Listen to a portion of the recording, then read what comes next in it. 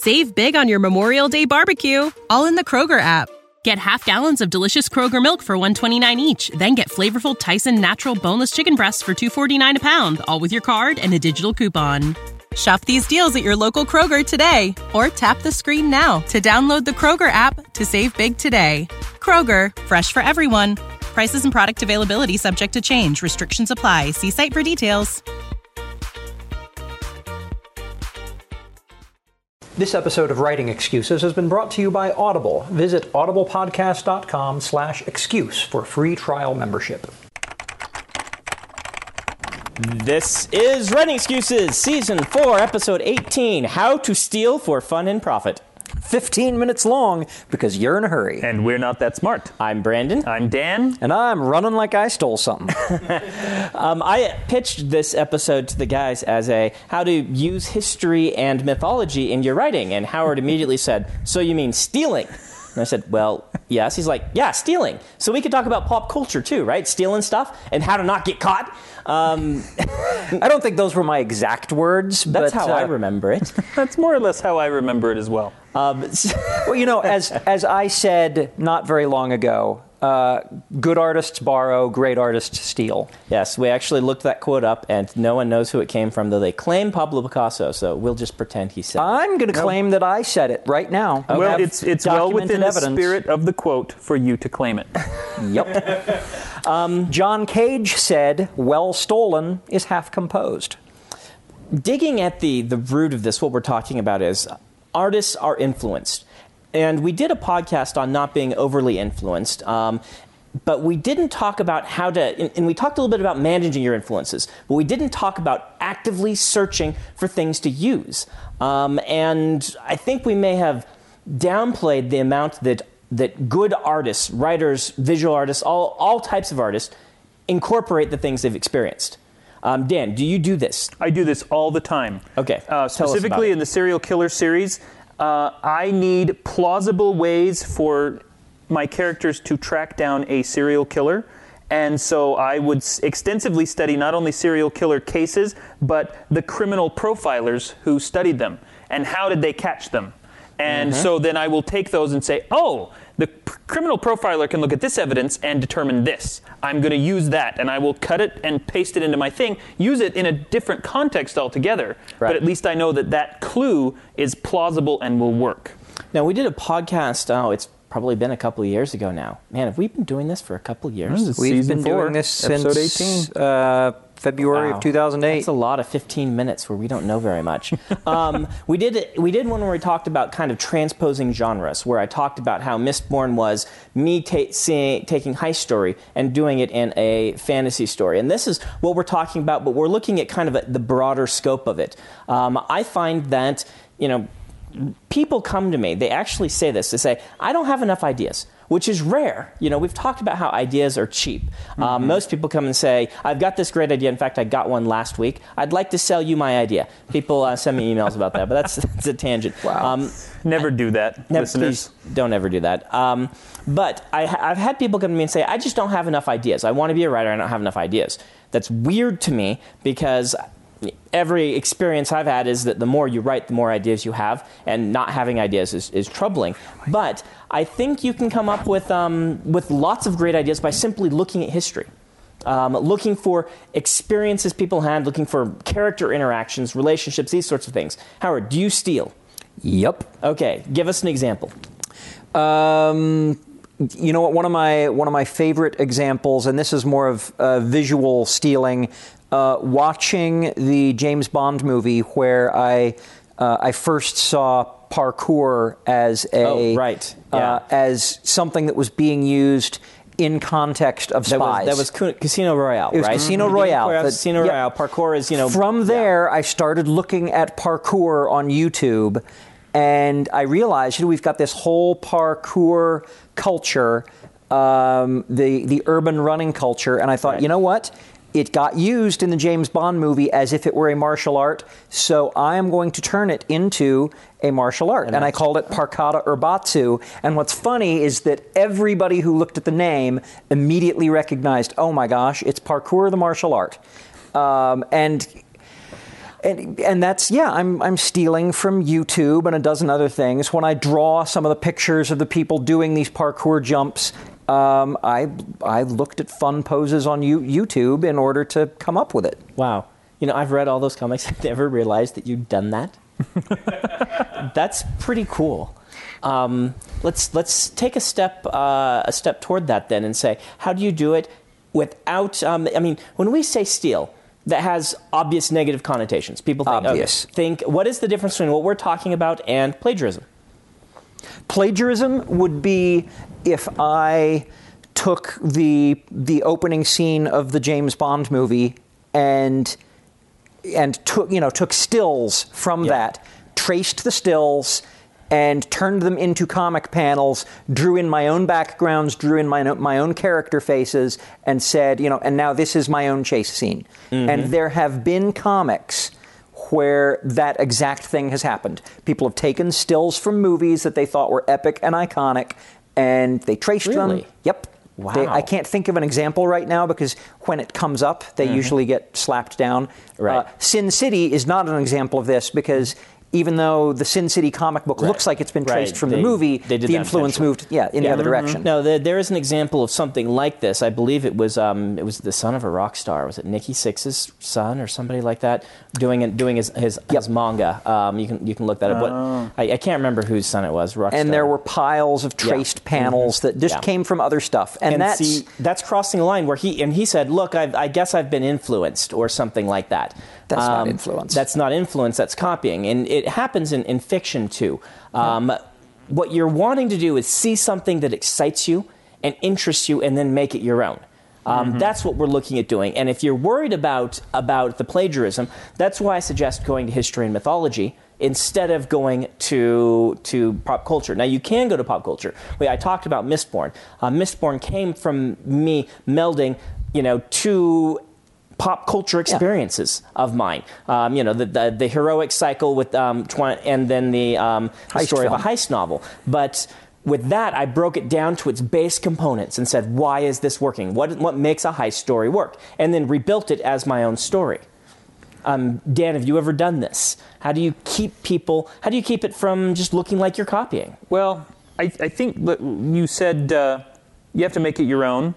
And you really have to really make it your own. I mean, there's a lot of area in between outright plagiarism and a fine original work where there's this whole gray mass of you didn't quite do enough to make it your own. When the Aragon movie came out, my favorite review of that said, I liked this movie better when it was called Star Wars. Because it was not plagiarism, but it was still too close. It didn't feel original but Aragon enough. worked a lot for a lot of people. It was not plagiarism because there was... Yeah, it wasn't plagiarism. It was an original thing, but for a large portion of the audience, he didn't do enough to make it feel That's a fresh. case where Christopher Paolini, bless his heart, was a little bit too young to actually worry about the anxiety of influence. Right. That's true. He just plowed ahead.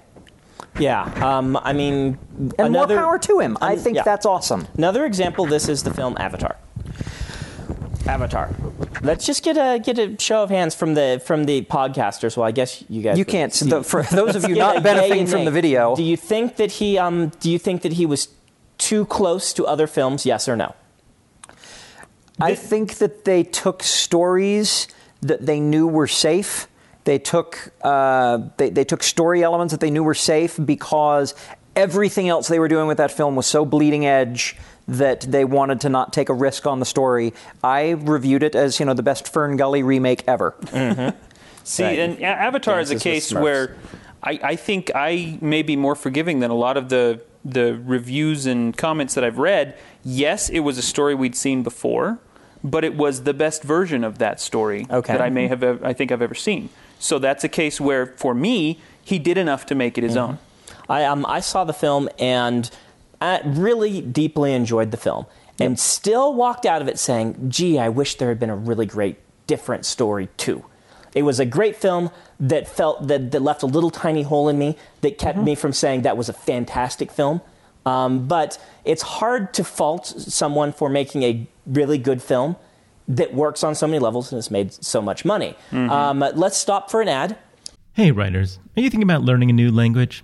I think exploring the world, experiencing other cultures, and being able to communicate with people outside your everyday experience lets you create richer, better stories.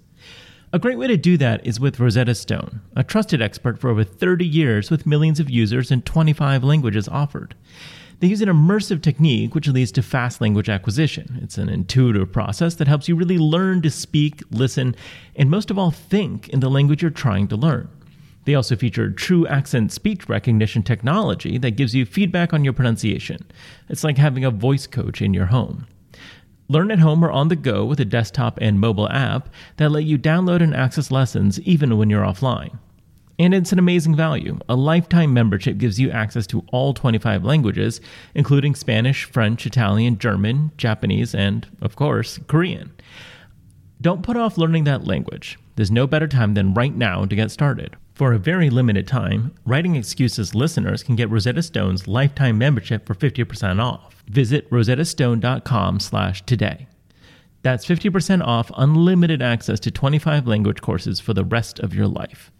Redeem your 50% off at rosettastone.com/today. Save big on your Memorial Day barbecue, all in the Kroger app.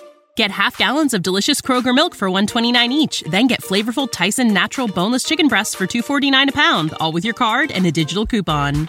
Shop these deals at your local Kroger today, or tap the screen now to download the Kroger app to save big today. Kroger, fresh for everyone. Prices and product availability subject to change. Restrictions apply. See site for details.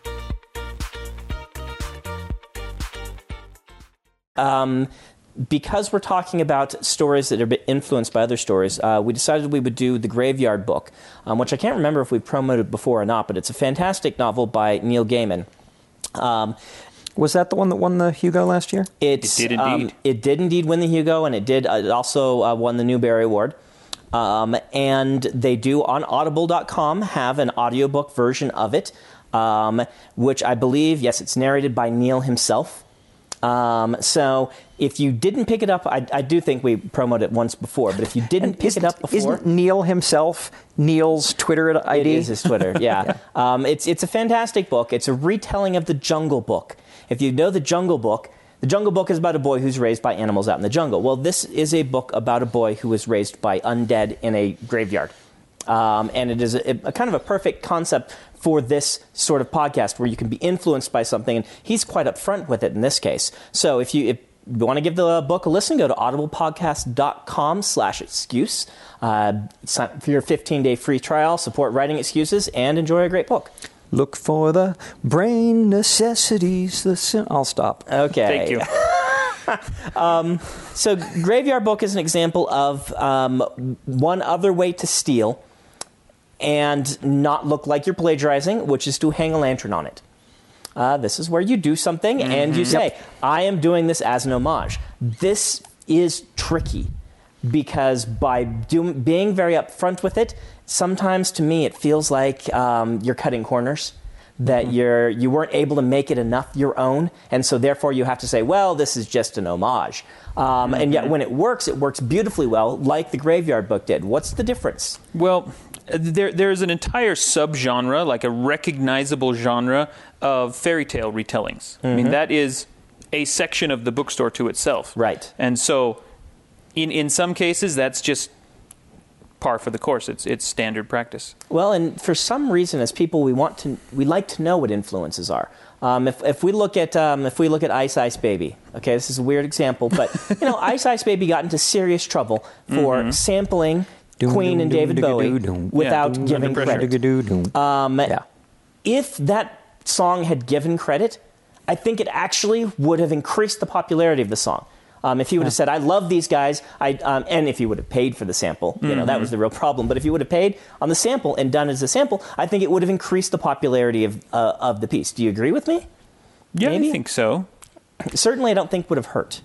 Oh, Howard's going to disagree. I'm scratching now. I'm scratching my head because in the music business, lifting chords, chord progressions and bass lines and the occasional riff happens all the time. Lifting it via sample is something that technologically has only been possible for the last 20 or 30 years, but we've been doing that for a long time. All of Bach's organ chorales All of his organ preludes are based on hymns of the time, and he takes those hymns and he does amazing things with them. And so there's this long musical tradition of that happening, and technology, I think, has twisted it. So I'm torn because I love it. I like seeing people do it. I like listening to people do it. But I agree. If you're going to take something that I recorded and use the sample, my audio engineer needs to get paid again, and so do I.